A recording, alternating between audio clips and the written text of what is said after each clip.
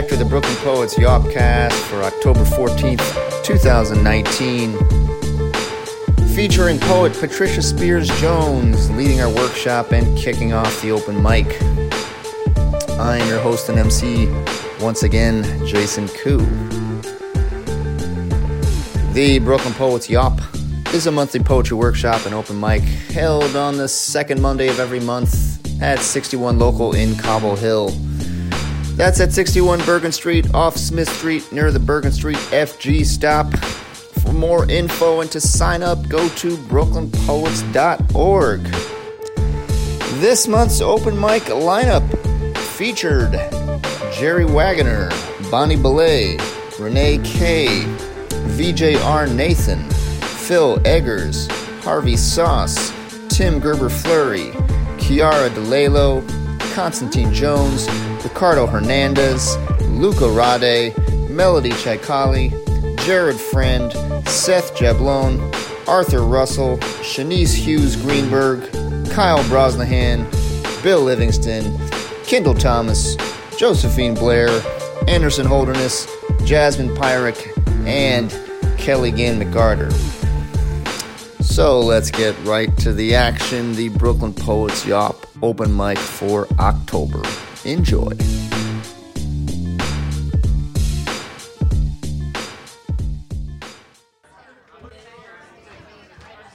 How's everyone doing?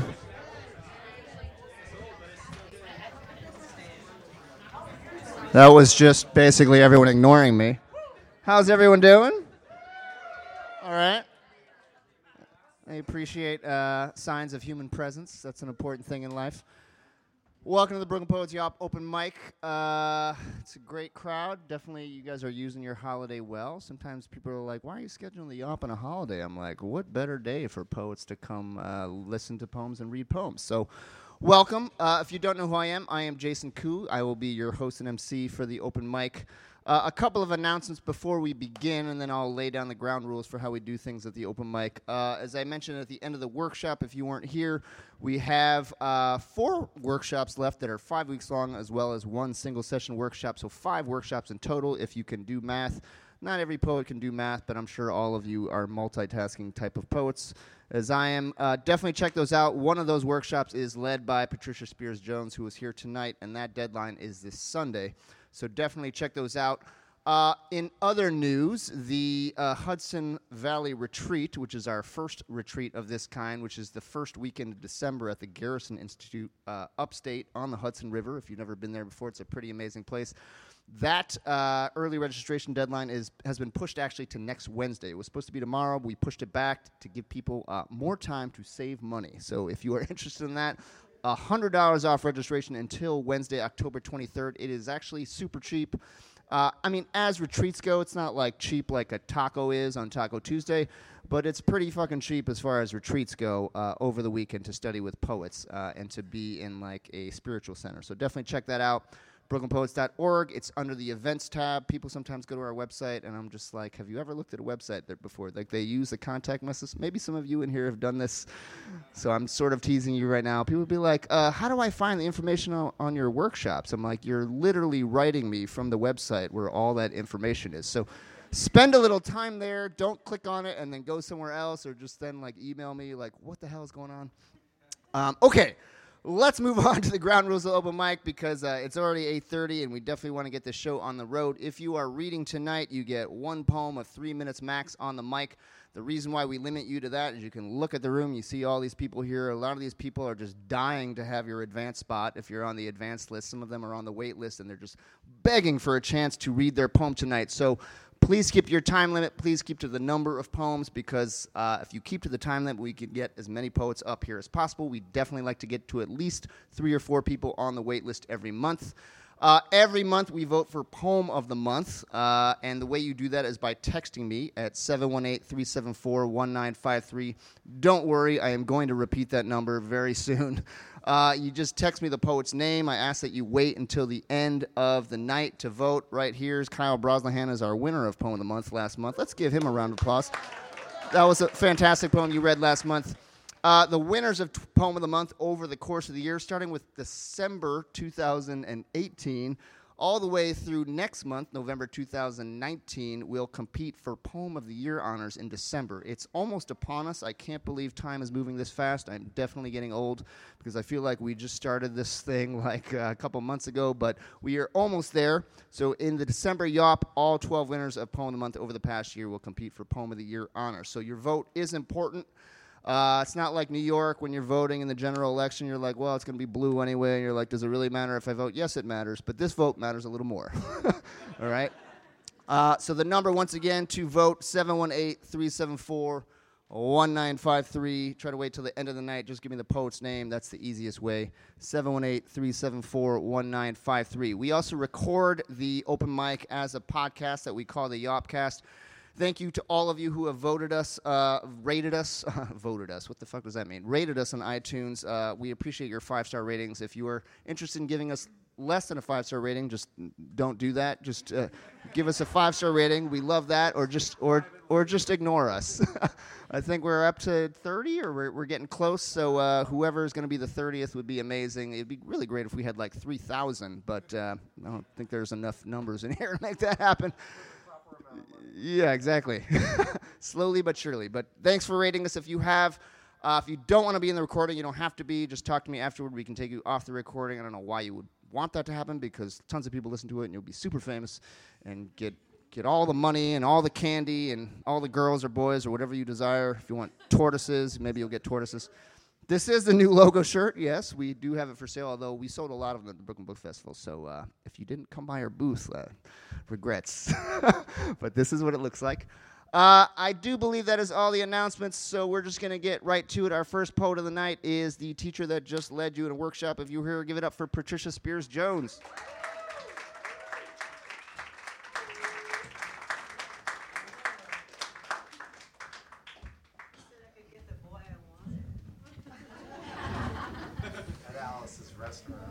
Oh, well, that's other things you can get at Alice's Restaurant. Hi!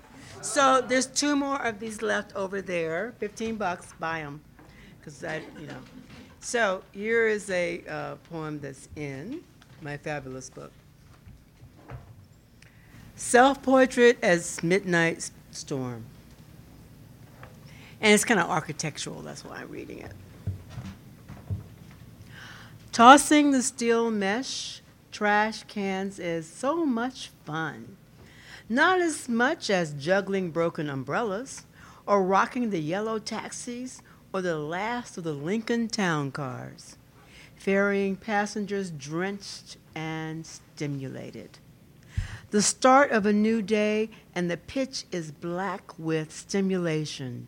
Shh, shh, shh, shh. My sheets of rain. Shh, shh, shh.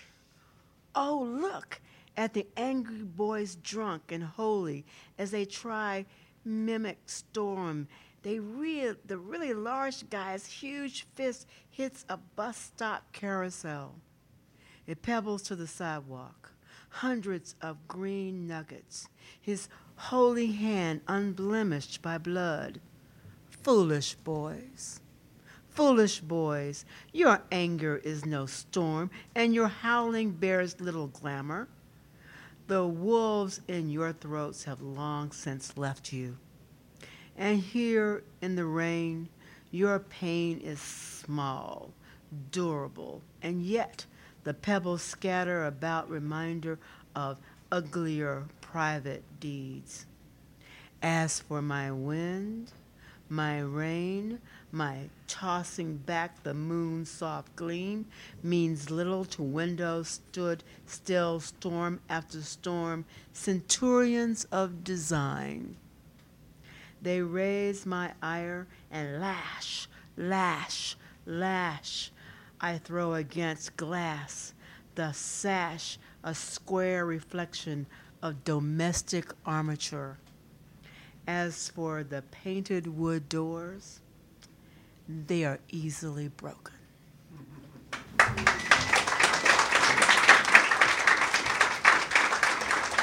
And a couple more.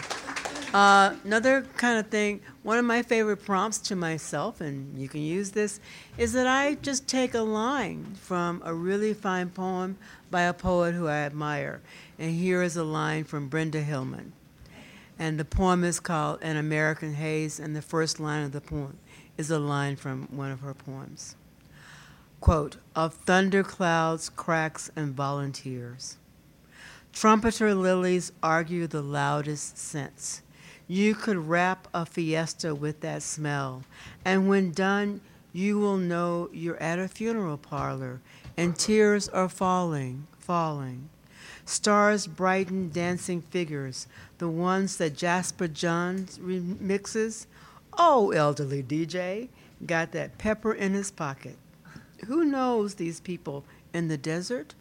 Volunteers. Come with food and water left for desperados, the men, women, children stumbling into an American haze. They too, these volunteers, are illegal, told to leave the desert unfootprinted, even as the men, women, children mark the earth, calling on insects, birds, and beasts to follow, to gather, to take what is left of the stumbled bodies.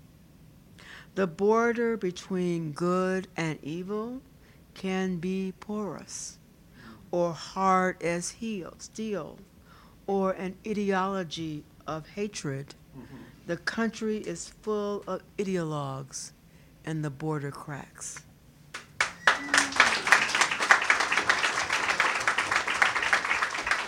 And finally, John Chernow is the latest of several poets who have passed this year. So this is for all of the people who have gone. I'm an Episcopalian, and so one of the prayers is, may perpetual light shine. We have encountered storms, perfect in their drench and wreck. Each of us bears an ornament of grief. A ring, a notebook, a ticket-torn scar. It is how humans know their kind. What is known as love, what can become the heart's food stored away for some future famine. Love remains a jewel in the hand, guarded, shared fragments of earth and air, drift and despair. We ponder what patterns matter other than moon and tides, syncopated beats, rumba or swing or cha-cha-cha. Cosmic waves are batons furiously twirling, colors proclaiming sparkle in this darkness as those we love delight in the stars embracing. Thank you.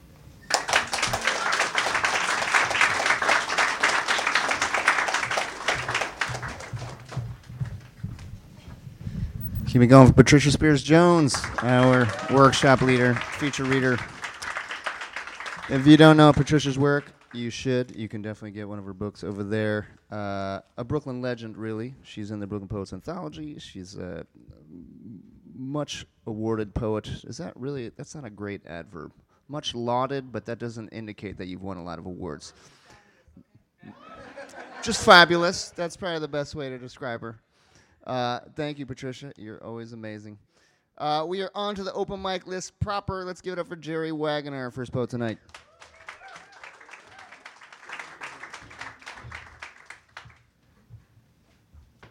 Good evening. A little lower. Yeah, thanks, Arthur. Sounds good, huh? Yeah? All right. I guess just a couple of people have heard this. So, advice to my brother's grandchildren. The coolest job in America is measuring the scales of observation, those discrete moments between mythic epics and quotidian sagas. In the upstairs bathroom, for example, small silvery fish scrape the rice from gathered intel to fill the space between floor and wall. This is not a metaphor. Defenses must be erected against Kafkaesque roach encroachments, masked as spring-loaded toy missile launchers. Yet, what disturbs me more is there are parts I neglect in the shower. Since I did not update my barriers and became the distant, silent father, annoyed by people who didn't get the other stuff, like mountains, deserts, rivers, or forests. For each allows you to discreetly find adventure disguised as that which must be maintained in relation to the fact that your parents were hard on each other. And your mom's blind spots in the before time is why there are no small jobs. Math is hard for all of us.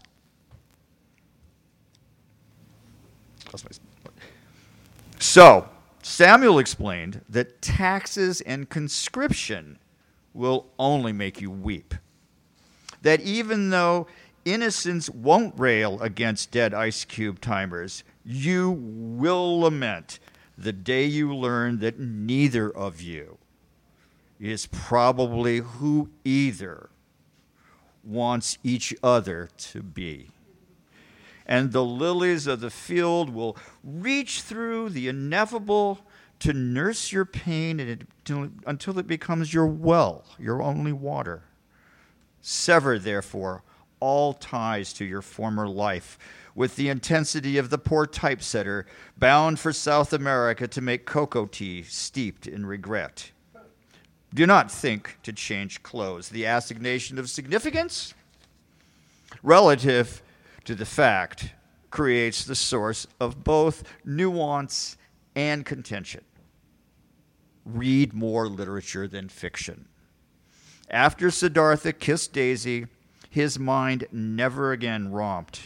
Instead, he was engorged through superb self-control, enabling him to fuck his way to a paradise where the real pain of loss, the endless self-recriminations, and the darkest doubts are most keenly felt. A lagoon where the Sermon on the Mount sounds like Mongolian throat singing, and the storied Potsdam pickup only matters because Ruftar will always find common sense logical.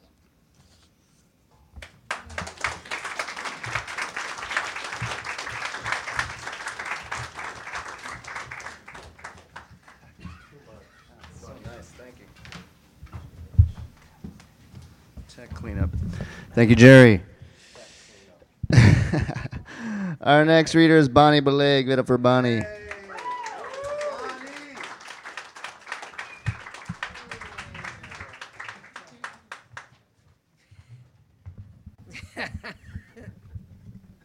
Okay. Yeah, exactly.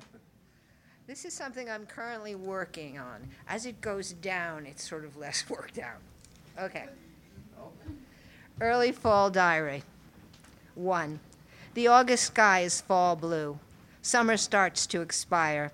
We eat at a French bistro a few blocks from our home. A mix of new apartments and old commerce. The bistro directly across from a place that fixes flats. I order an omelet with goat cheese and spinach. You order a French grilled cheese, emblems of privilege. Any block in Brooklyn could be in a foreign country. Costco could be off a highway in Mexico. Deep Brooklyn could be in a dream you can't remember when you wake up. The dog sits at our feet, barks once, and turns over the table. 2. Cherries, hard, crisp,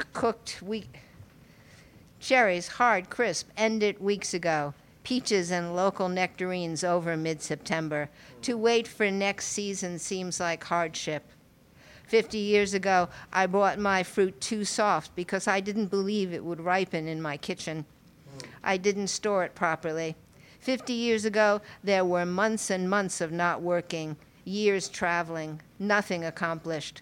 But I saw part of the world, and the world was spectacular. My recipes came from a single James Beard paperback.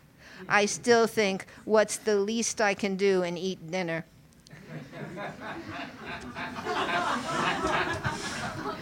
I don't regret summer dying off. 3, cold coming. A few crimson leaves on the Tupelo. Pokeweed berries turning deep purple, bright crimson stems, apples at every stall in the farmer's market. Cool air opens the senses. Everything changes. I want it to stop. Life different every moment. Just when I settle in, a friend dies, another in the hospital for the 5th time this year. And 70 turns to 80 and maybe 90. You get so old you lose everything before you die. 4, 50 degrees. The heat doesn't come on. I sit with a heavy sweater over my nightgown. Julian says the TV's too loud. I turn it down. I go to bed at 1. Phil is already in bed and sleeps until morning. Julian gets up at 3 a.m. to be alone. Autistic, 29. He wants independence and doesn't know how to get it. He also wants nothing to change. I'm as stuck in this house with him as he is stuck in his life. I get up at 2, right until 4, sleep a wrinkle in time that I never find the bridge to. To live in, 5. Claudastra lutea turns yellow. The last asters are purple. We walk the dog. He tries to sit at every bench because yesterday we sat on a bench. He's very opinionated. He takes comfort from the sameness of life, from knowing at every point the direction home. I want life to take a turn, to walk on sun-drenched streets, eat nameless food, eat food bragging of spice, to live anywhere Trump is not president.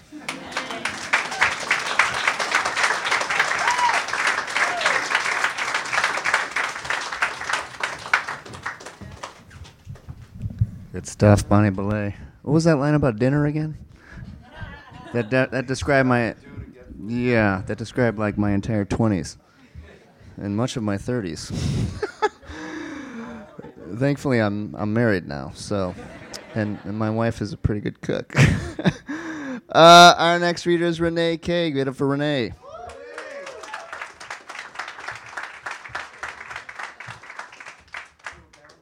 Yes, please. Thank you. I had to move this mic once without Arthur. It's the worst night of my life.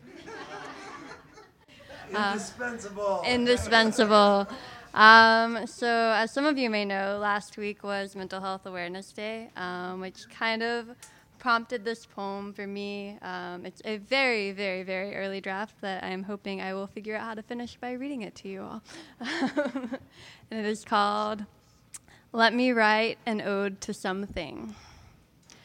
Let me mourn my miscarried childhood, my father's lobotomy. Let me wrap this blank where something should be in a newborn's cloth. Let me read it stories, tell it goodnight. Let me sleep in an ocean of black lace. Let me pile it high in an altar to the God of empty space. Let me pray, let me pray. Some ode to the thing I do not know I am missing, some mother that was not mine, some button locked in the floorboards of my apartment. Let me thank it for its persistence in being somewhere that is not here. Let me be not here. Let me sing a hymn over the subway, rumbling on some journey that is not mine. Let me bless that motion carrying forward anyone who wishes to go forward. But let me be still. Let me be left behind. Let me have this empty space. Name it something that's mine. Thank you.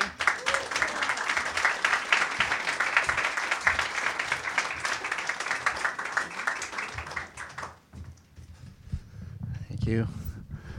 We finally heard the poem. We gave us a teaser in the workshop. That's the first time that's ever happened, by the way. I think that was a good strategy to get us excited to hear the poem. Okay, our next reader is a great poet, also hosts a podcast, which he can maybe tell you about. Give it up for VJ R. Nathan.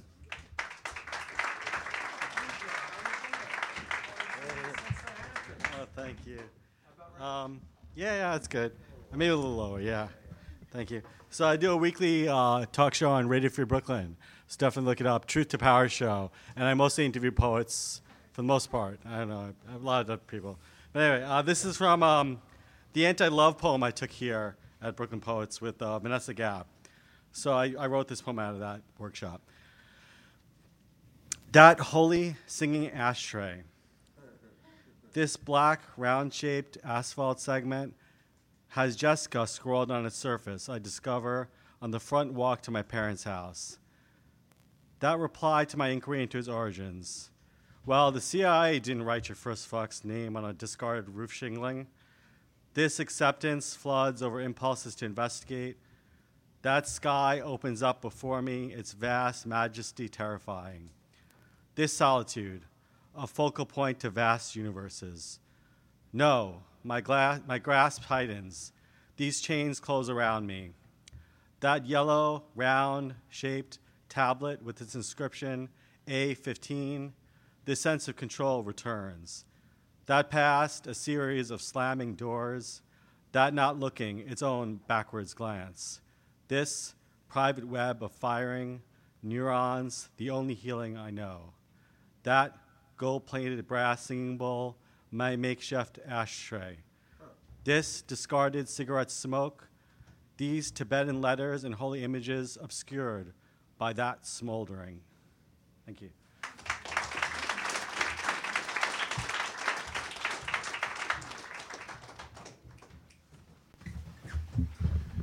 Thank you. Definitely check out VJ's podcast. He's wearing a good sweatshirt. You could take that workshop too with Vanessa Jimenez Gap. She teaches it online. It's called the Modern Anti-Love Poem, which is like the only kind of love poem. Really, if you've ever read love poems, you know they're all kind of anti-love poems, all the best ones. Our next reader, I just had the privilege of singing karaoke with a couple nights ago. Give it up for Phil Eggers.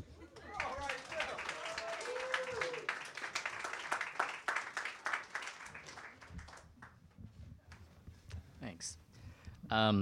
I finished this at like 4 o'clock in the afternoon, so here we go. Need something fresher. Grief has got a way of opening up doors. Grief has got a way of letting in ghouls. And now something inside of me is screaming. There's a little black devil living on my tongue, lapping up the liquor and always wanting more. Within my loss, I prayed for instant relief when I should have striven for strength. And now I feel only just one thing. Fuck it. It costs nothing to sink. It takes little to lie down. So what to a thinning wallet? So what to yellow, sallow skin? So what to my memory slipping further and further away each and every night? So what? Who cares?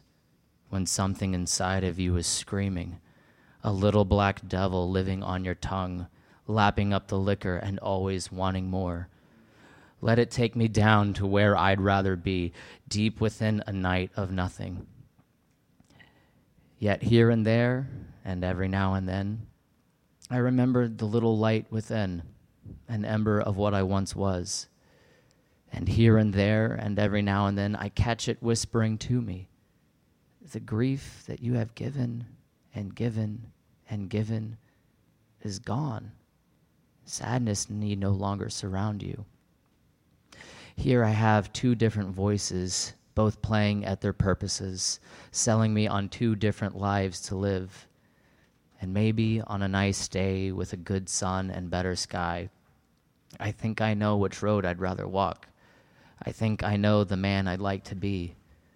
A practitioner of presence and peace, a body bent on healing, a celebrator of stillness. Yet still, that which was let in won't so easily let itself out.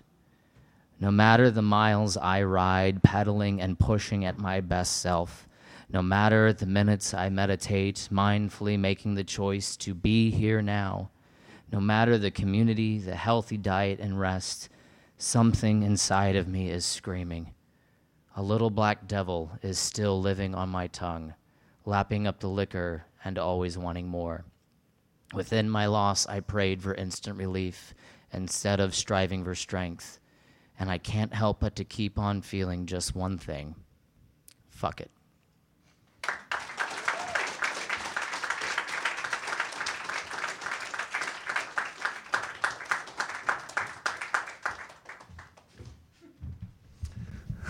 Phil.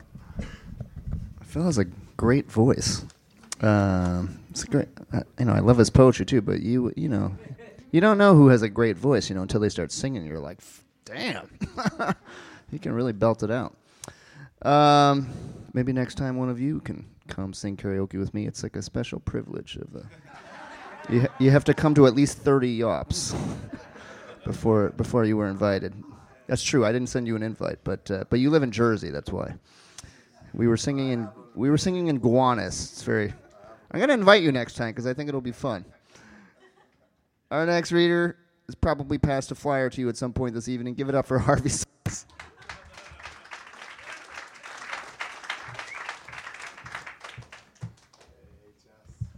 Play with the mic. Give it some pleasure.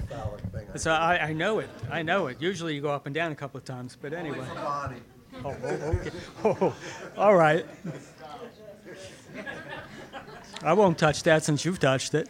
At any rate, most of you, I guess, have gotten flyers from me, if not now, in the past. I host an open night with features usually on the third Saturday of every month from 4 to 6 at the historic, and it is historic, Montauk Club, built in 1891 after a Venetian palazzo. Our next reading will be this Saturday, at which I'll be featuring along with Stephen Bluestone, whose last book was nominated for a National Book Award. No. It's something with monkeys. I should know, but I don't. Got the bio somewhere on my phone. But at any rate, we usually give about 5 to 7 minutes for open micers, and we start late enough so that you can get brunch, end early enough so that you can go wherever the hell you want to go in the evening. You're all invited. It's right around the corner from the Grand Army Plaza subway stop. This one is called Synchronicity. We founded a city in the clouds, a floaty thing shimmying to a circadian rhythm. Named it Synchronicity, populated it with far thinkers studying humility from on high. No longer tied to the earth below, we'd surrendered as all but uninhabitable. We let the wind tell us where to go. Cyclopean eye of a storm whistled us down with the imperiousness of a traffic cop, directing us to go straight to hell. We thought we'd finally blended in, become part of an ecosystem. Apparently not. Excluded from happy hour, we paid full price, the north wind reflexively buffeting us about as if trying to scrape imprudently tossed gum off against the mountainside. All other flying things, from eagle to the humblest of sparrows, ostracized us. Downdrafts jounced our collective ass, twerking against gravity. Elvis impersonators shaking us like a pebble out of the sky's blue suede shoe. Moved, we offered reparations, sought a payment plan. Crow demanded we take our garbage elsewhere.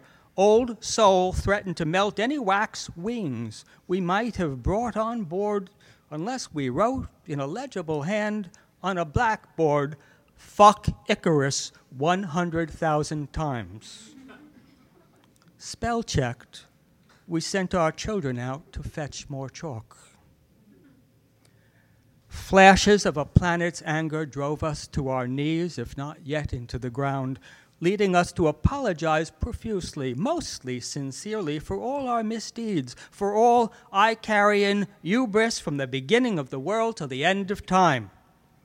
Hallmark, when every town boasted a hallmark, never saw such a sorry I hurt you card, one with so many signers. Supplicants before a suppurating wound, we rendered up Aztec sacrifice to mollify inflamed sunspots.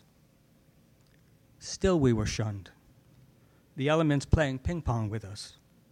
A murder of crows stuck out their tongues. Killer bees came at us in waves. Dolphins and whales ensnared in takeout bags flung death songs at us.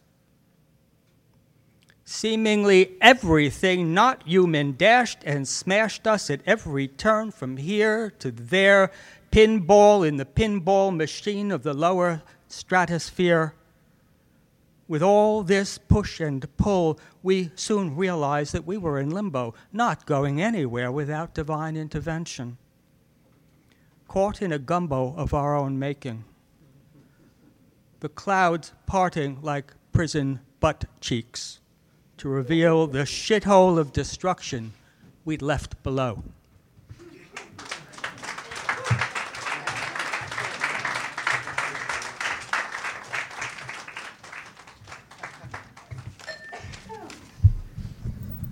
Wow. You had me at collective ass twerking against gravity. And then you said the clouds parted like prison butt cheeks.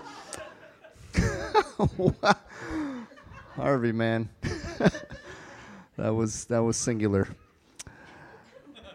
Our next poet sometimes grills at our events, and for that he is beloved. Give it up for Tim Gerber-Fleury.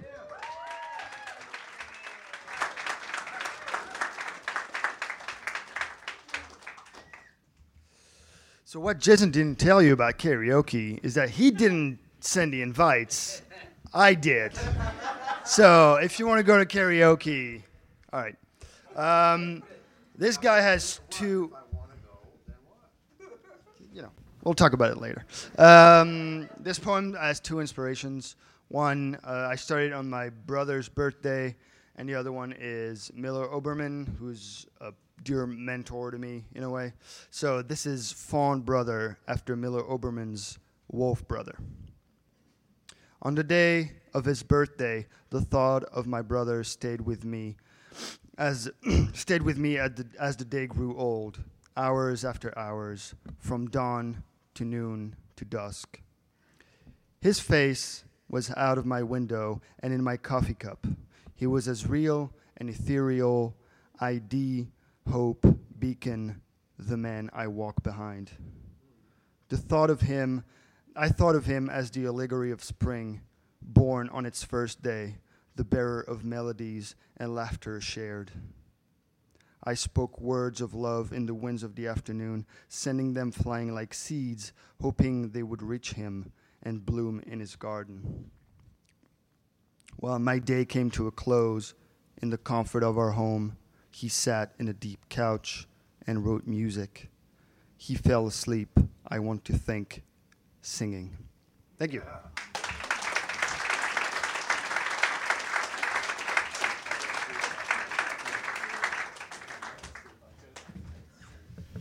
Thank you, Tim. That's true. First of all, I should have remembered that you were also at karaoke. And secondly, that was your party that you organized for his dear wife, Lauren Gerber-Fleury, who is not here today. It was her 30th birthday. So happy birthday to Lauren. Again, we'll just record that on the podcast so she can listen to it and be pleased. Our next reader has finally got on the advance list. I'm very excited for her. She's been really trying to get on here for, it seems like, months. But tonight is the night. Give it up for Kiara D. Lalo.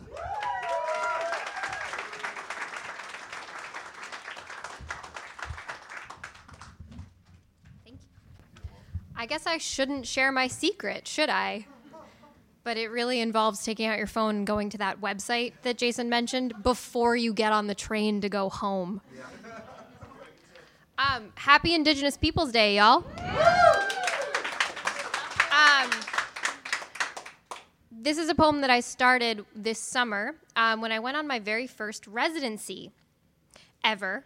I was on a farm in Vermont, and as a native New Yorker, I lived out of a camper for a week, so I never knew I could do that. And I started this poem out of the weirdness of what it was like to be a New Yorker and a white person in New Hampshire and Vermont that week.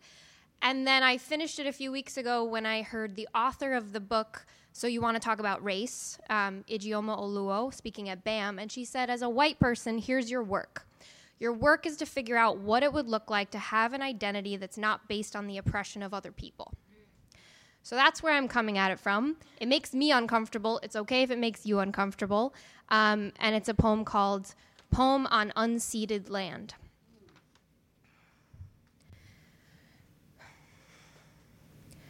Here is the block quilt pattern where the river stitches New Hampshire to Vermont. Tiny town, greenest hills, trucks, hatchbacks, a truck carrying a hatchback, white church, white faces, maple ice cream in a child's hand, stars and bars over a barn. And they call me Sweetie where I go for fancy coffee at the Combination Arts Collective Cafe, and there's live bait in the cooler beside the cold beer. Prim red brick library, stickered pickup outside the general store, its driver in a sleeveless shirt yelling, "Watch out, brakes are busted." Facing the green, a porch sign saying, "Guns welcome here." From the 10-cent bins at the vintage shop, this town will sell you picture postcards of itself. Covered bridge, unceded land, wood frame houses, colonizers raid. And I order the local specialty, and I take off my shoes in the grass. Sport sandals, first blood. From it, of it, off it, clear it.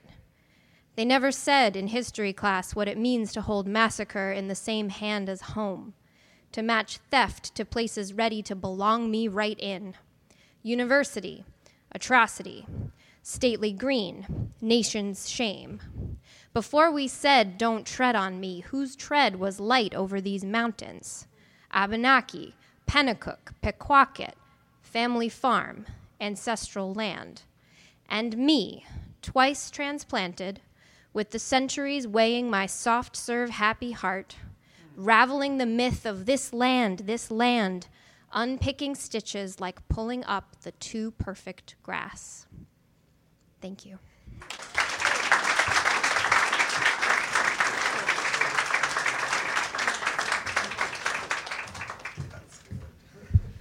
Thank you. Good stuff. I'm glad you finally got up here on the advanced list. I find that pairing of university and atrocity to really hit home for me as someone who teaches in the academy. I see this every day in my classes. That's enough about that. Our next reader is a fine poet, as one of our Whitman Bicentennial Contest winners. Give it up for Constantine Jones.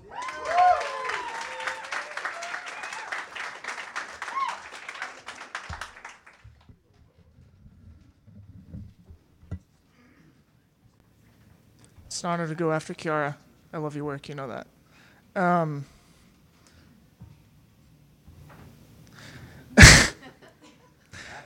This is movement from a new project I'm working on called Death Medley Blues. And as with all my work, it's dedicated to anyone whose lives have been touched by HIV or AIDS, both those still here and those still not. So this is called Crossroad Blues or O Death, Reprisal. The center was hard to find on account of the scaffolding they put up around the church. Can't remember did I walk there or come up at the subway, but either way, all of a sudden the sky was gone. I'm early for once and it's looking like rain. Hi, hello, is there somewhere I can just sit a sec, charge my phone?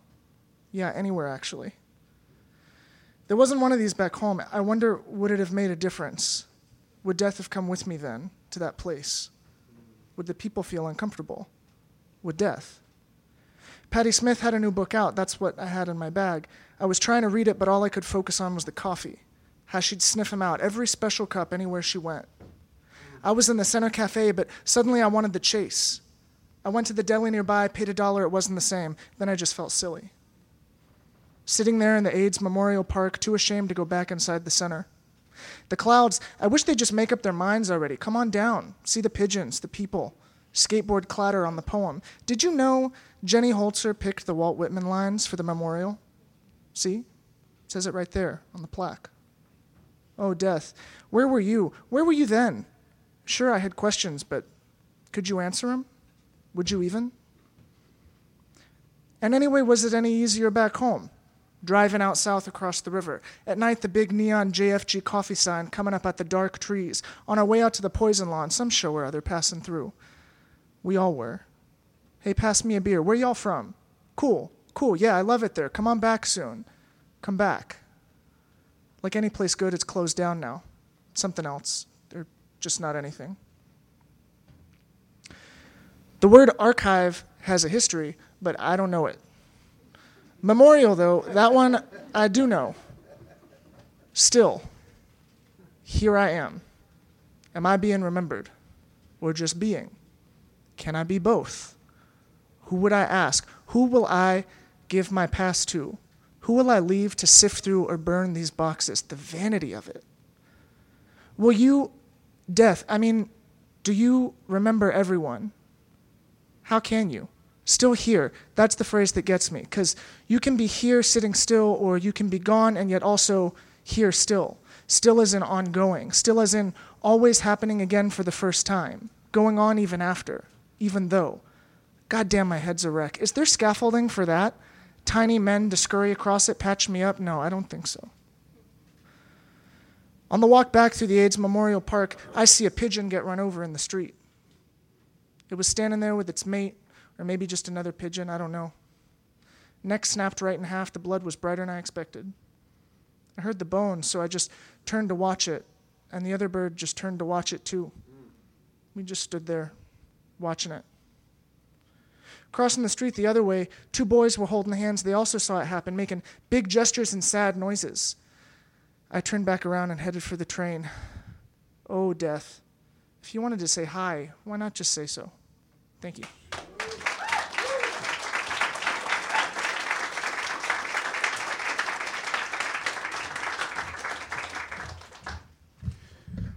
Goddamn. Good stuff. Constantine Jones.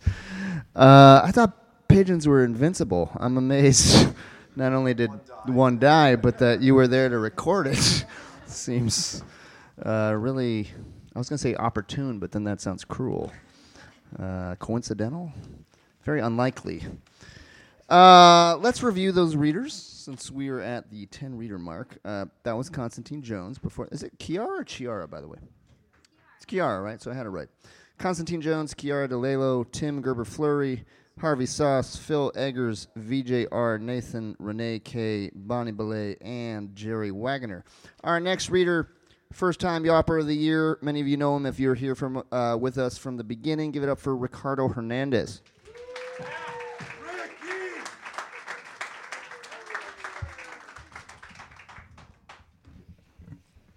Yes, happy Indigenous Peoples Day, and fuck Christopher Columbus.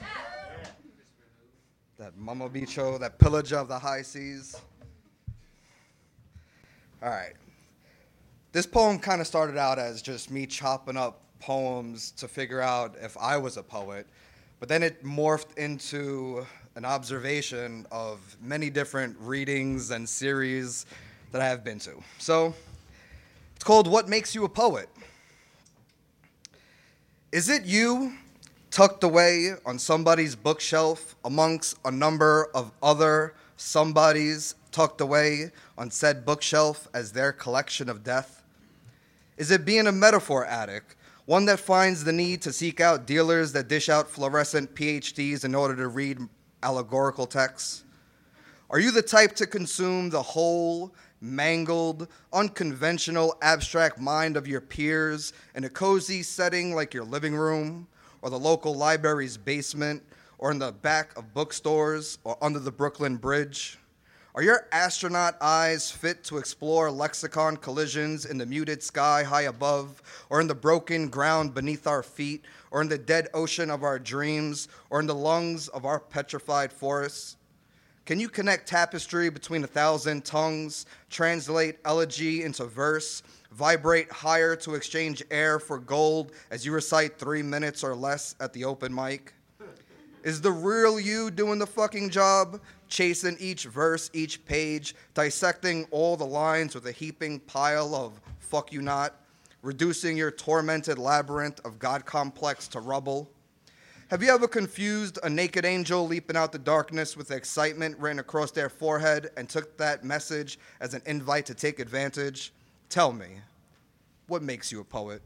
Snapping fingers in a room full of ears, a daunting task built around your fears, bombardment of ego out your mouth, being so inebriated you fail at reading from your drunken napkin scribbles?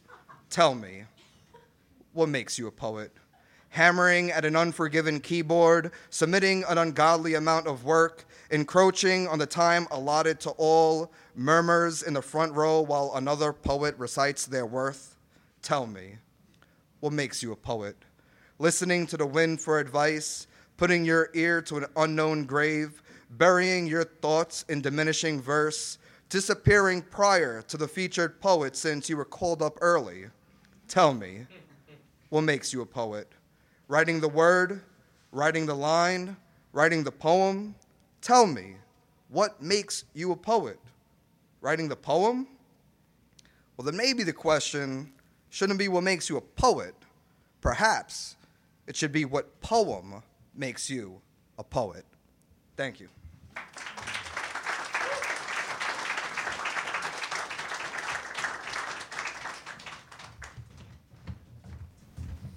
Okay, getting deep there at the end, Ricky. There is, that's what Alan Grossman says. There's a great Alan Grossman essay where he says, poets don't make poems, poems make poets. And you're like, whoa. That's so true.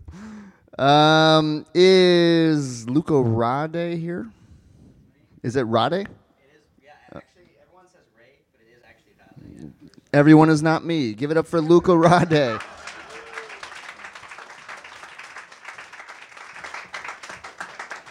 That's the first accurate introduction of my name that has ever happened. Hi, everyone. So this poem was written in the throes of a past shitty environment I was in, observing people around me and things happening to myself.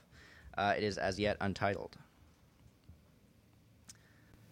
In peace, in poison, far in death, a pistol smokes its final air, sinking into closing eyes and closing chest and dangling hair. A pistol rusts from rusting chair, from rusting spite and rusting flare. Then with a gasp, last gasp of air, the gust of wind runs out. The gust of days long gone in sighs, of young and youthful pains and highs. The crusted vacuum of its lair now strangles night into its mare. Thank you.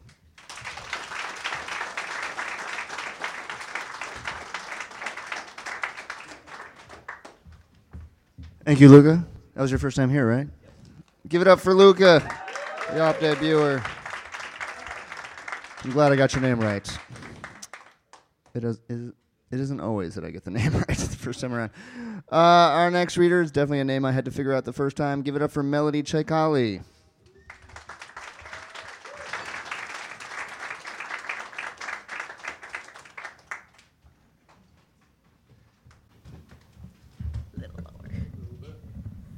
Hello.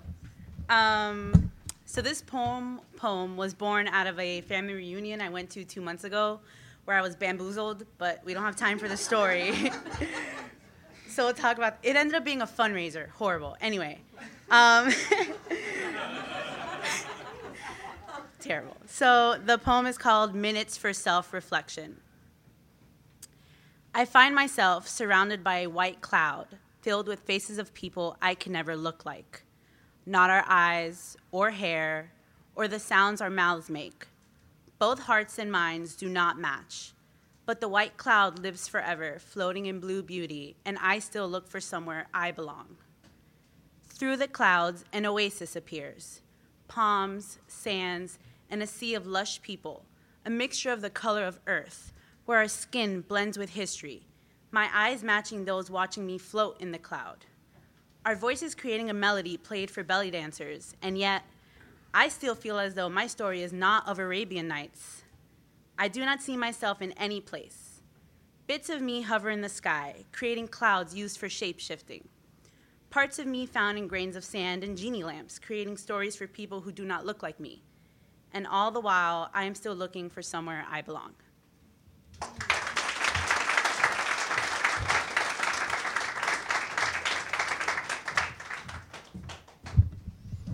Well, I hope you feel like you belong here. We definitely think you do, so welcome again. I like that polite applause. Thank you all. Thanks, everyone. That was a heart-to-heart, followed by polite applause. Our next reader is Jared Friend. Give it up for Jared. Hey, thanks. I'm so happy to be here with all of you. Y'all look great. Good outfit, good makeup. Fuck. Oh, stop it. No, keep going. Yeah, come on, stop it. Like, let me hear it. I've got this poem. It's kind of short, and it's cheekily named Poem. I've been reading a lot of Frank O'Hara, and he does that all the time. So shouts out, Frankie boy. Poem. I began in another body. I lived 20 years and spoke very softly. And when I died, I was buried. Above me, the world fried, distraught, worry-fraught, head full of air and time forgot. To tell a knotted secret from a spotted cage rubbed raw on the plastic, sticking with sweat and wind swept, a defiant mood I kept, each breath heaven sent, Jesus wept, though off the pages of metaphor his life was actually quite a bore, and love becomes a chore, and in the court of the king I prostrate myself and kiss your ring. Here in the west we are hero-rich and love-starved, looking long into the night down the streets' glowing lights. I am a black velvet curtain of stars and moons, and an air of mystery, call it a cloud of pretense, as thick as a knife's blade, and at the center of it androgynous, and in between, like the TV when it freezes in the middle frame, and you see a little bit of both, separated by a spaced-out white light so quick you can't see it. And after there have been 100 of the days I said I could never do it again, here I am at the top of it all, bored to death. Bye.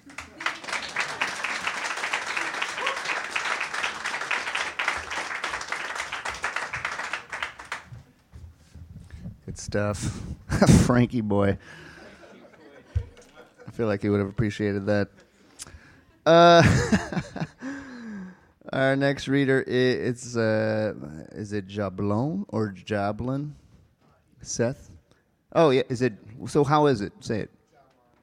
It's not like Jablon, because that would be so sophisticated. Give it up for Seth Jablon. I should say I have also sung karaoke with Seth. That's crazy. That's 3 readers tonight. It's a theme for tonight. This poem is called Edge of a Starry Night. And so we flew deeper into the bright silver-lit void, flung, as it were, backs pressed dreamily against our planet's swelling hull, sinking more into millions of sand, mirroring the star-cast void's open arms and star-speckled brilliant veil. And so we sang each other, naked, tumbling, washing clean against both shores, fingers laced in joint agreement, voyagers in eternity's firm delight. There was no other time, nor will be. And so we swung, laying easy on terrestrial balcony, leaning out over bow of our grand galactic ship flying, and the stars so sung us, knowing us, and humming with supersonic celestial harmony, silently filling us up and rendering us void and full and shattered and whole. And so we spoke without words and did not speak, and knew the stars as they knew us, and knew each other as they would have it be so. Time breached and infinitely satisfied, and the world swung about the same, dancing the dance of wild creation. All together replied all at once, there is no other time, nor ever will be, only now, and here is your home.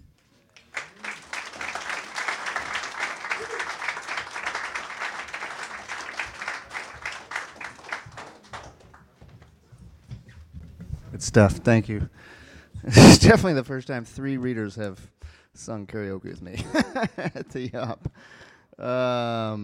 Wow. So those are 2 separate nights, actually, at Insun. It gives you the impression that I sing karaoke all the time, which I do not. But it just so happens that 3 people I did that with. Yeah, I actually kind of am a karaoke junkie, but it's good that I don't. Because when I go, I spend a lot of... In fact, there's another guy here, Adam, who's sitting on the floor, who's not going to read, who I also sang karaoke with. It's really getting embarrassing.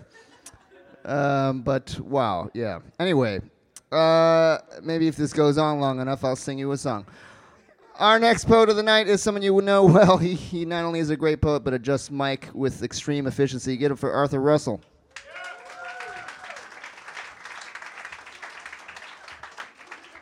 Self-adjusting. So this is the Red Wheelbarrow Journal, came out a couple of weeks ago, and I've got 20 pages of poems in it because I'm the featured poet. And you want to buy a copy, they're $15. I have 2 copies with me because I already sold 10. And I want to read a poem to you that's seasonal in nature. It's called In Autumn.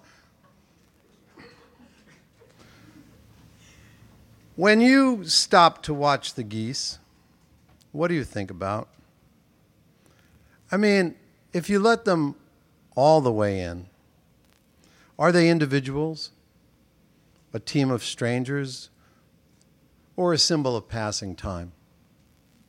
They're numerous and noisy enough to grab your attention at least a couple of times during the weeks of their migration. Banked against a white sky, blue sky, black sky, wet sky, above the trees or sailing over Franklin Avenue, they'll interrupt you with their honking as you get ready to feed the meter, as you drain and coil the garden hoses. Whenever it happens, you're the one staying, and they're the ones going. That never varies. You're on the ground, they're in the air. You wonder who's got the better bargain. They beat their handsome, long, dark wings. They haul their oblong bodies through the white sky with their beaks set hard towards a place they're sure of. And you stand there in the middle of life with your hands and mouth and whatever else you use to earn your keep. You stand there. You watch them, and you have your ruminations, like these, in which the geese are nothing more than natural machines with no understanding of what it means to be alive, flying by compulsion with no sense of why. And you wonder if they look down and think that you are a natural machine, no more alive than they are, standing at a parking meter. There is a scissoring sort of sadness in the way the wedge of them disappears, passing over a copse of trees that have mostly lost their leaves, and how their honking continues to reach you after they go, how it seems to bounce off the low clouds like a radio playing inside a closet. Thank you.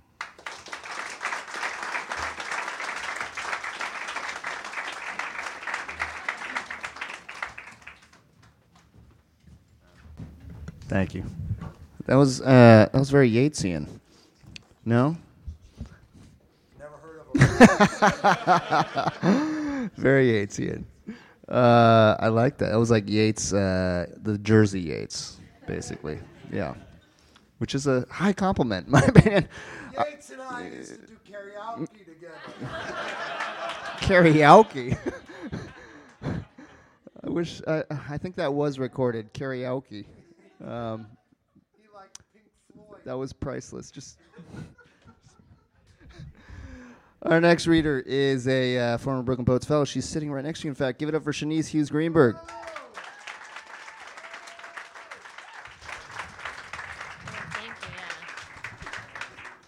Thank you, Arthur. I need that. Hi, everyone. I'm going to read a poem that's inspired by a Stevie Wonder song. And that song is Knocks Me Off My Feet. I don't know if you heard it. It's on Spotify. I would sing that. I would sing that at karaoke. My usual go-to is Killing Me Softly, the Roberta Flack version. But I mean, both versions are great. Anyway, so here's the poem. I don't want to bore you with it, but I'm tired of begging for the love I'm owed for what I've gave maybe too easy, like the leak staining the ceiling, the sunlight gathering after 5 a.m. to walk into the trees. I don't want to bore you with it, but the record needs to be flipped. The needle set into the song I play to tell you that I love you, that I mouth those words into the air at night and no one repeats them back, not even the static behind the sound. I don't want to bore you with my needs, my want, this poem even, a catalog of past hurts presented as evidence, testimony I can love, but keep loving wrong, keep remembering phantom hands holding the parts of me that ask to be held. I don't want to bore you with it, but the blame can't be carried on my back alone. My tan lines fading into another sweater, the tree out front gone gold in the weeks to come. More and more my troubles fade until your face blurs back into memory, a melody I haven't heard in months. Thank you.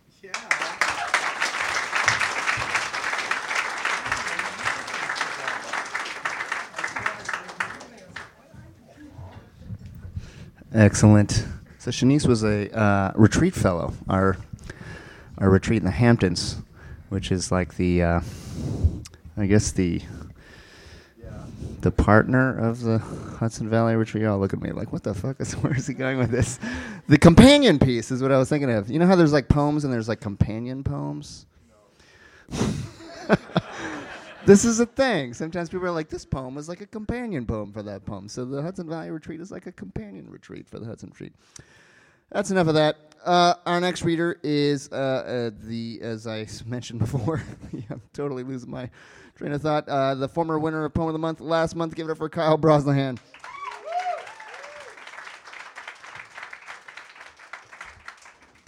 Hello. Yeah, all right, I'll just read this poem. This one is called The Sleepwalker. Oblivion lurker, echo weeper, myth faker. He believes in one thing and then the rest. Fate craver, light tamer, meaning swallower. Nothing wakes him up. Dream called and vision faded, flower tossed, rain kissed, image soaked, garden given, horizon bound and blood leashed, clock spilled, song stretched, bliss shackled, sun loved and heaven spent, swan turned, fruit born, and experience tasted, grass crowned, passion plunged, moon held, blossom gripped, blossom governed, bloom bent, wild wed.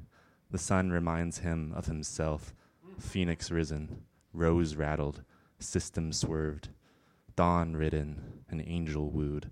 He reaches for the sky, weather woven, with peach thirst, with hope burned, violet veiled, and earth ushered, flowers sprung, and river lifted, witness worshipped as yellow yearned, longing lured, desire dazzled as warmth charmed, petal pined, pleasure poured as sky studied, star drawn, smile swelled, awe lost, peace promised, morning taught he begins, shiver clung, rejoicing he leaves the garden, westward and soul sung, road loosed, cloud ruled, garden torn and thought burdened, crumb fed, distance raveled as presence passed, tremble locked, shelter shorn and wind swayed, storm starved, valley burst and canyon marched, howl carried, howl followed, chaos vaulted, future crowded, age ruined, age kept, body bowed, dream flung and time hassled, footsteps, shadow stepped, sleep walked, mist worn, along the fading path, spark shut, tower tossed, throw throned, in urge rift, in dust drift, in sand sprawl, ghost grown, and plains crossed, edge rushed, spirit shelled, Eden fled, world rounded, again shed, journey proud and fear tested, homeless sent, face fallen and mask found, rag rent, night sundered and night risen, night destined, night blessed, deep in the desert of dreams, the last peony, exiled to his poor memory, he flees what he has borne. All right, thank you.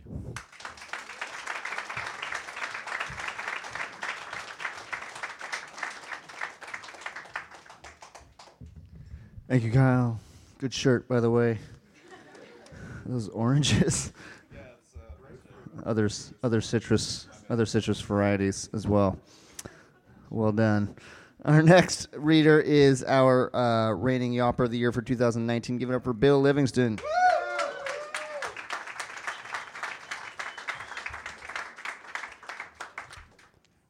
This is for my nephew Nadiv, who died tragically at age 30 from a fall a few years ago. It's called Thoughts of Nadiv on Rosh Hashanah. Are you happy with me?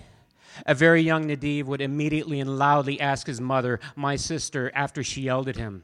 Are you happy with me? Yes, I'm happy with you, she'd relent. A marriage to an Israeli, a conversion to Judaism, then a light-speed jump to Hasidim greatly changed the family dynamic. It hit me when I put a milk spoon on a meat plate, sending Nadiv, horrified, running to tell his mother, I fucked up and someone's going to hell. Uncle Bill, are you rock and roll? He once asked as I was readying my Protestant atheist self for a night on the town in New Orleans. Rock and roll as if a religion, as if Muslim, as if Christian, as if Motown, as if hip-hop. You know it, Space Buddy, which is what I called him ever since my goyish imagination took us to the stars at playtime, where religious dogma disappeared into the black holes between the galaxies of pure earthly love. He was the oldest boy of 5 children. My sister followed the laws of Hasidim until her uterus collapsed and she could bear no more. The next 25 years would be filled with simchas, happy Jewish occasions, some of which I would attend wearing a borrowed yarmulke I'd have to paperclip to my hair. Through all the weddings, dancing with men, the brisses, the upchernishes, the bar mitzvahs, the bat mitzvahs of my sister's children and their children, after all the shuls, yeshivas, synagogues, Chabads, and Orthodox summer camps Nadiv attended through the years of a Hebrew calendar, all never understand, I watched him become a man with a spirit, sense of humor, and chutzpah his faith could never contain. He always wore socks that were shocking pink, purple, or lavender with stripes or polka dots, a little rock and roll peeking out from under the drab monotones of the Orthodox uniform. I always thought I was a horrible uncle, even though he'd always tell me I was the best. I tried living up to that by inviting him to a Giant Steelers game at MetLife Stadium. But the timing didn't allow him to be so close to the inevitable barbecue in the parking lot. It was then he admitted his hatred of his religion. I realized this isn't a poem, but a kaddish for a man who slipped and fell hard on an icy Brooklyn stoop on a cold day in March, holding his tiny daughter, protecting her. It was a Friday, Shabbos, and he knew that raising concern would mean using a phone, electricity, driving a car, or handling money. All verboten until Saturday at sundown. So he toughed it out until Sunday when he went into cardiac arrest and slipped into a coma from internal injuries during a school performance. The tiny waiting room at Brooklyn Methodist was filled with family, my 2 nieces I'd never be allowed to embrace, and loved ones I've never met, waiting to hear an encouraging word. I stared at the picture he posted on Facebook 3 days earlier, he and his family standing in front of their house in Crown Heights, mischievous smiles on the faces of his 4 young children, and his wife, through an arranged marriage, whom he immediately adored, standing next to him. The only color present, his daughter's bright pink boots, matching the bright pink tulips his wife was holding, and they were in a beautiful snowstorm. Flakes already forming deadly ice in that captured moment. As my sister and brother-in-law hurried in from New Orleans, I made it a point to speak to the surgeon myself. With a look of disbelief, he told me he had only seen that kind of injury after a car crash or a fall from a building, that he did his best, and that they'd keep him alive as long as possible. Nadiv's father-in-law's phone constantly emitting an inappropriately joyous message tone throughout. His parents finally arrived to complete the circle of the concerned to the bereaved, who would join the thousands that showed up to his funeral the next day. We were invited to enter the post-op room where Nadiv lay, still alive but unconscious, eyes open like a broken doll, tears streaming down his temples into his ears as if he knew his fate, not a drop of blood his own. The respirator chugging, moving his chest up and down with an almost desperate violence. The only other sound, the happy chirp of that fucking phone. Hopeless, helpless, I moved along his gurney, past the tubes and wires and smell of antiseptic and fresh hospital sheets, bent down to his ear and whispered, "Shalom, space buddy. I'm happy with you. I'm very happy with you. Thank you."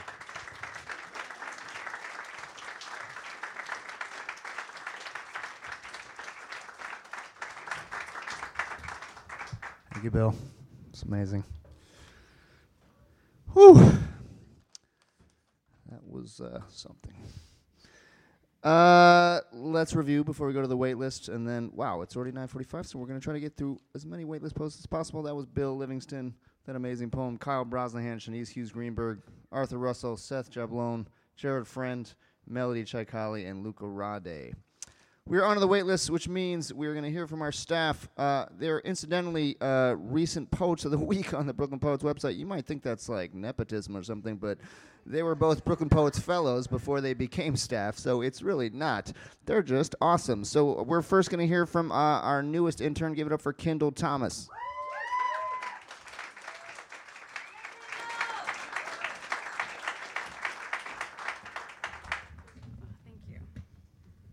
Hi. So I wrote this in a workshop with Patricia, so it feels very appropriate to read it tonight. It's called Trampoline. My mother bounced up and down the night before I was born.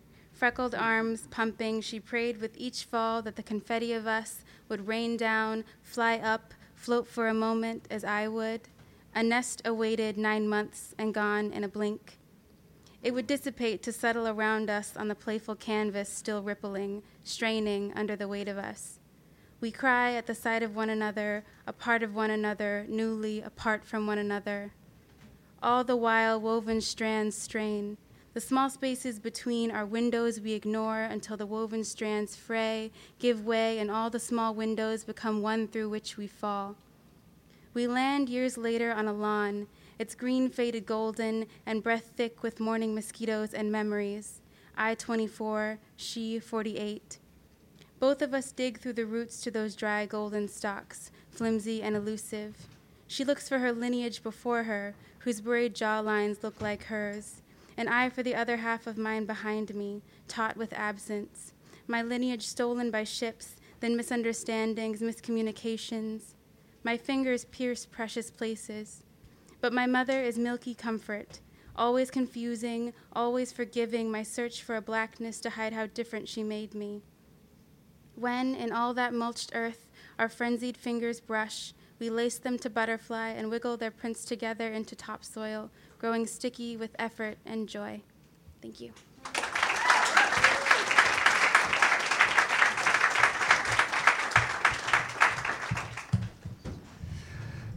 And next we have the tall one who takes your money. Give it up for Josephine Blair.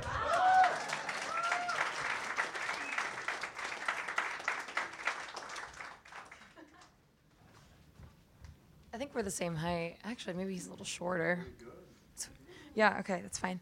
The tall one who takes your money, that's a great, of all the things you could have said, I'm so glad that that's what you chose to say. I'm going to read a poem that I just wrote last week, so if anyone here from the workshop I'm taking right now is here, I'm sorry. It's exactly the same as when you just heard it. I don't have a title, so if you think of one, let me know. Okay. Morning is spinning the turntable again. Powder flecks of dust catch open currents and ride across oak panels on sunstrokes. They play the muted light like memory. After finding roaches in our new apartment, I did research. I tried to empathize. Maybe they're part of some larger insect diaspora. Maybe their role in our ecosystem is vital. Turns out, where there are roaches, there is dust. They contort their bodies to slide through spaces thin as the width of a quarter, and if they all disappeared, the world would be just fine. It would. The silt settling now into the window's creases glints silver. I'm noticing the black coffee in my mug isn't really black. It's brown, amber, garnet. Hold it still and it turns to stone. In a storm a few months ago, I went out and left the windows open. When I came back, Serge Gainsbourg had drowned, and the record player's hands were limp and bobbing with the waves. Across the street, a deflating kiddie pool is filled with grass clippings and last night's rainwater. The pool has completely surrendered. The neighborhood kids are splashing and squealing in the glorious squalor. When my father was their age, his father held his head underwater until my father thought maybe he would die. It's 10 a.m. I know because of the fire trucks. Every morning they come, block off the edges of the park, set up cones. Bike frames clatter, horns honk, blocks away workers slice PVC pipe with power tools. In 1920, when my father's father arrived, he didn't know the language, but he knew he was unwelcome. He learned plumbing to support his family. When his oldest son, my father, was 11, he beat the boy with a PVC pipe. Told him he'd be all right. Told him to heal the bruising with garlic. At its fullest height, the sun is reaching across our living room. The arms of the ferns in the corner are bobbing with the breeze, drumming their fingers against the wall. Behind the fronds, a cockroach lies dead, legs reaching. It's been there a few days already. Something's been hollowing it out. The summer I moved here, Papa and I tracked down the apartment in Brooklyn where his father first lived. We found it gutted and reconstructed, hollowed out over generations, over the years that transformed immigrants to Americans. 4 fingers of Campari sit at the bottom of a thick glass bottle next to the record player. The ledge beneath it grows crisp, hot orange. A monarch butterfly is dancing outside. The asphalt 6 floors below us becomes a river. The sun is drifting to the west side of the building. I step over wooden crates of unplayed records to refill my cup in the kitchen. Thick green ribbons are sprouting from 3 heads of garlic, abandoned in a small bowl on the counter. I pry a clove free and squeeze it gently between my fingers. It implodes. Another clove, a gentle squish, the same. I gather it. The peeled skin, deflated white medallions, what remains of the heads, and brush it into the garbage. A light dust settles at the bottom of the bowl. Thank you.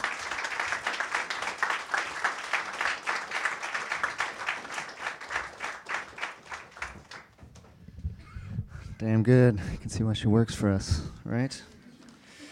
She's not just tall, doesn't just take your money. She also cat sits for me sometimes. Also comes to our house for dinner. Her and Thomas are here at our house along with Adam and Sharon. Let's give them a round of applause. That's my dinner party from last Saturday. Y'all look so cute together. Okay, we're gonna rip through 3 poets because I got to get to Kelly Ann McCarter, or I feel like she's gonna kill me because she emailed me personally about reading tonight. Maybe she wouldn't, but I feel like she might. Is Anderson Holderness here? All right, give it up for Anderson Holderness. All right, thank you. Perfect. This is called Ghost in a Field. There's a ghost in our garden, and she's stealing our potatoes. At dawn, she appears through mist and liminal light and roots around in the dirt. She tosses potatoes aside, stuffs others in a bag, and cackles maniacally when she finds a good one. We watch her from our kitchen window, sip coffee, eat eggs. Our neighbor watches too, passing by with his dog, He waves at us. We wave back. We've tried calling to the garden, planting signs, and holding astral seances, but she just knocks over birdhouses and disappears screaming. The thing is, we want her to have the potatoes. We'll give her bags and bags of good ones if we just knew how. You get the idea. Oh, yeah. You get the idea to lie and wait overnight, buried in the dirt, except for your face. So when she begins rummaging for potatoes, you'll introduce yourself. But you fall asleep, and when you wake up, she's inspecting your foot. You whisper, "Hey, that's my foot," and raise out of the earth. This is how our trees catch fire, our birdhouse explodes, and she disappears screaming. Weeks go by. Her noise wakes us, and we peek through the blinds, see her sobbing into handfuls of potatoes. We debate whether to chase her away or sacrifice a goat, and whether or not she's pregnant. One night she appears with friends. They lay on the tilled ground and pretend to swim in it, their neon luminescence trailing in the air above. They prank call demigods from a potato and accidentally cook it. They appear drunk. These friends only last a week, and then she's back to sobbing into potatoes. Months of this. Until one morning you kick open the screen door, stomp across the yard, and rip off her sheet. You grab her potato and fling it over a fence. She's so surprised she can't move. Her empty hands bewilder her. You sink down on both knees into the dirt and wrap her in your arms, saying, "This is who you are. This is who you are." Thank you.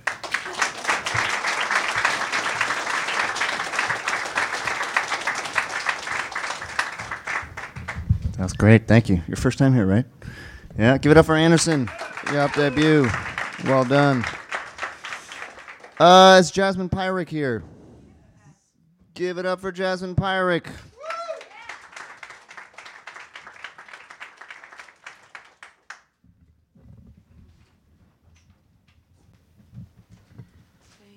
Thanks. All right, this is called Effortless.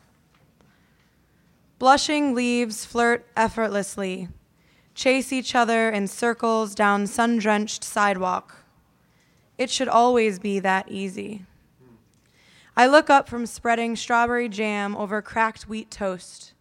Your gaze meets mine, softer than table butter. As you sip, a grin configures behind your coffee cup. I wonder if you always take it black. And for a moment, I forget that we're packed in this cafe, tables so close I am reassured that if we were to lose consciousness, we'd be held upright by ceaseless chatter. And the air around us is thick, and I am entranced by the way your bottom lip seems to hold up the world. I don't dare speak and break the sacred silence that hangs. After all, everything that might need to be spoken has already been said, and after all, even if I could form words, they would have to trudge through the molasses that has engulfed us. You know what I mean, right? Like what the world sounds like when you're underwater. The air around us is thick like a Turkish sauna, and sweet, so sweet, plump, juicy, sticky with nectar, nearly too ripe. The longer we sit, the further I feel myself sliding down a tunnel, but I feel no fear. After all, I've anchored myself on your bottom lip, steadied myself on your bottom lip that seems to be holding up the entire world. Our waitress maybe comes to the table, clears our barely touched plates. Funny how much less sustenance is needed when you are filling up on an other. It should always come this easy.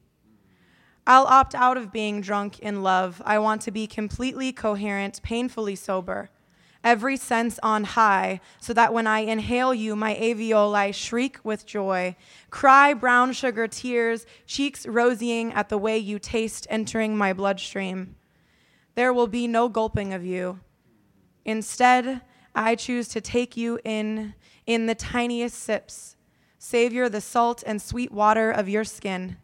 And while I might like to devour you in entire, the joy of watching you across this wobbly table is far too great to be sacrificed for fear of this moment passing. I'd rather sit and admire, always remembering what you look like outside of me. Let it always be this easy. Let it always, let it all the ways be easy.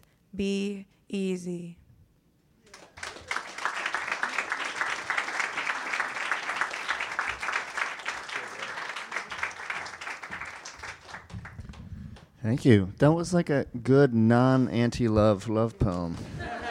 So, a lucky person, whoever that is. Okay, we're on to the last reader. We are almost at 10 o'clock, so let's do it. Give it up for Kelly Ginn McCarter.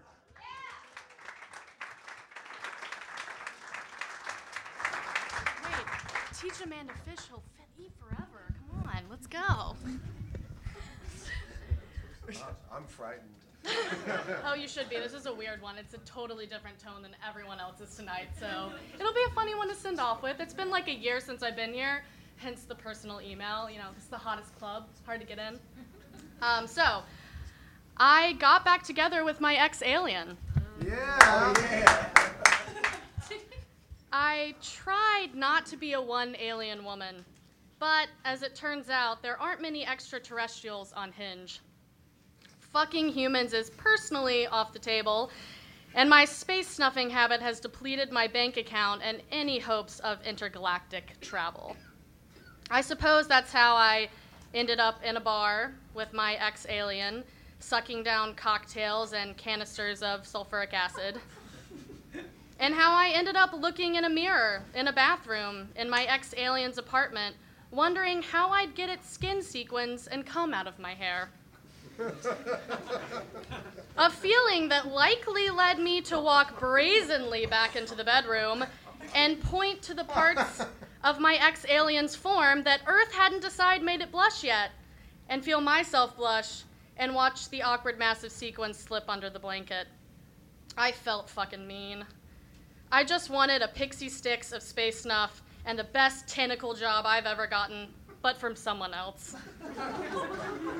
I wanted the juvenile god of the universe who kept scotch taping infinity sheets of black construction paper to his creation to notice my galaxy had a spelling error and a coffee ring stain, and to just fucking draw me somewhere else, outside of the lines, in my favorite color marker, without cum in my hair.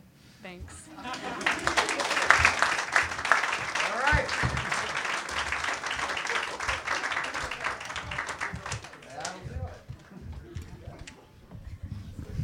It'll definitely be. Wow. Teach a man to fish. It's definitely going to be the first yop that ends with the phrase, "cum in my hair." But not the last. I feel like you need a little context. Kelly Ginn was one of the winners of Poem of the Month. Was that last year or 2 years ago? It's maybe 2 years ago, yeah. She had a poem about being in a relationship with an alien. Should go listen to that podcast, and you'll have some context for that. Okay, thank you for staying. Wow, this crowd is amazing. You're all still here. Most of you are still here. Not the rest of you that left are dead to me. You will hear it on the podcast if you listen to it. That was Kelly Ginn McCarter. Before that was Jasmine Pyrick, Anderson Holderness, Josephine Blair, Kendall Thomas, Bill Livingston, Kyle Brosnahan, Shanice Hughes Greenberg, Arthur Russell, Seth Jablon, Jared Friend, Melody Chaikali, Luca Rade, Ricardo Hernandez, Constantine Jones, Kiara DeLalo, Tim Gerber-Fleury, Harvey Sauce, Phil Eggers, VJR Nathan, Renee K, Bonnie Belay, and Jerry Wagner. So that was 23 poets in total. Thank you. Was that for me? Thank you.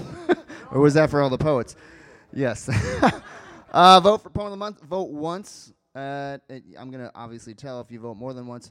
Don't tell anyone who was not here to vote, because that would just be super fucking shitty, and that would just be on your conscience forever until you die in hell and shrivel, whatever the fuck happens in hell.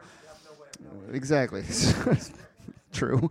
718-374-1953. That is the number to vote. 718-374-1953. Does anyone need that one more time? 718-374-1953. We will be back here in November. What is the second Monday of November? Does anyone know? It's 11th. Is it another holiday? Is it really? Oh, well, we're on a roll. So we'll be here for another holiday, the second Monday of November 11th. I thought we had a teacher lined up, but that teacher is not available that day. So the teacher is TBA. You will see it on the website. Go to brooklynpoets.org.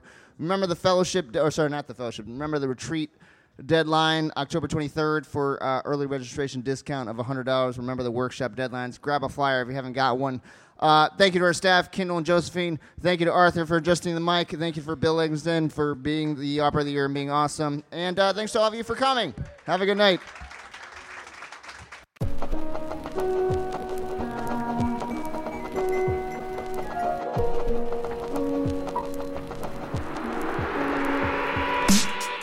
So, there you have it. The Brooklyn Poets Yawp open mic for October 14th. First, I have to apologize for the slight reverb that you probably picked up if you are listening to the podcast on your headphones. At least I can hear it on my headphones, and I have no idea how it got there. I must not have checked the reverb knob. It must have been slightly turned on during the recording, and if that was my fault, then I sincerely apologize. If somebody else did it who was there, then I blame you. So let's pretend maybe somebody else did this, and we can all just blame some anonymous person for giving us a slight reverb effect. I hope it wasn't terribly inconvenient for you to listen to it that way. If it was, I suggest re-listening to the podcast without your headphones, and then you won't really hear it as much, or at all. Thanks to our Professor Patricia Spears-Jones for teaching a terrific workshop at the Yawp in October and leading our open mic with her featured set. Patricia is currently underway with her workshop, Girders and Cables, which meets every Sunday until November, late November, in Bed-Stuy. One of the great poets in Brooklyn. Definitely check out her work online and buy her books. Congrats to Constantine Jones, winner of October Yawp Poem of the Month, for their poem Crossroad Blues, Oh Death Reprise. A pretty badass title. Part of their ongoing project, Death Medley Blues. You might remember Constantine's name from our Whitman Bicentennial Poetry Contest earlier in the year. Constantine won second place in our 23 and up age bracket chosen by Mark Doty. So, Constantine has earned free admission to a future Yawp and a spot in our Poem of the Year Smackdown, which is only a couple of months away, not even a couple months away, just a month and a half away on December 9th, the final Yawp of the year. Definitely save that date. That's really the best Yawp of the year, maybe the best poetry event of the year. Certainly our most crowd-packed event and the most exciting one to attend. So definitely check that out. Our next Yawp comes your way on November 11th. That's another holiday, as noted at the end of the podcast. It is Veterans Day, but we will be meeting us poets to celebrate Veterans Day and also celebrate our poems, of course. And longtime BKP Professor J.P. Howard will be leading that workshop and featuring before the open mic. So, hope you enjoyed it. If you did, we'd love it if you would rate us on iTunes. Give us 5 stars. That would be awesome. We're at 28 ratings. We would love to get to 30 before the end of 2019. Or 50 or 100. That would be great if we could make that happen. Not counting on it, but it would be amazing to see. Leave us a review. It does help other listeners find our podcast and get these poems to more listeners. Thank you for listening once again. If you want to sign up for the Yawp or find out more information, go to brooklynpoets.org. We will see you hopefully on November 11th.